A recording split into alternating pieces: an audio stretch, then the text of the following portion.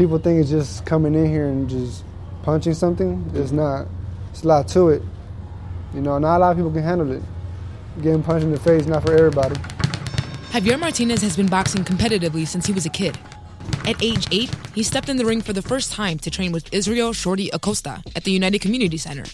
He's now 22. It's not only here, he's known national-wise, and he's like a father to me. I feel comfortable with him. Just we have a lot of chemistry. With him in my corner, I've gone far. Go back. Why, you tired? I feel good. Let's go. Come on, let's go. See, when we came in 1973 here to Milwaukee, to here, my brother Daniel, he said, you don't go no play, you go with me to the gym. And I started fighting, and everybody said, you fought before? No, never. And I used to get out of the South Division, boom, jump into the gym. That's what used to be my life.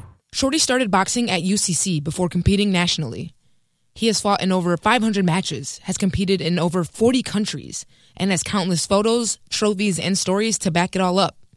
In 1980, he would have his first shot at the Olympic boxing team. This was the year President Jimmy Carter protested the Olympics. That's in 1980, but I don't know what happened. I know Jimmy Carter said nobody going to the Olympics this year, and nobody went. Shorty tried again in 1984, but lost in a split decision match. After that, he turned his attention to coaching other fighters. I used to be fighting and coach at the same time.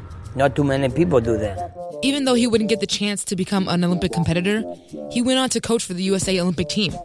He coached at the Australian Games in 2000, as well as the London Games in 2012. I got 3 Olympic rings, and not too many people got that. Shorty has coached a number of young boxers into professional athletes and has the same intention for Javier. Together, they have their sights set on the 2020 Olympics, and after that, Javier hopes to go pro. He going to compete now. The same way what I used to do, now he doing. That's made me proud. I still got the same mentality.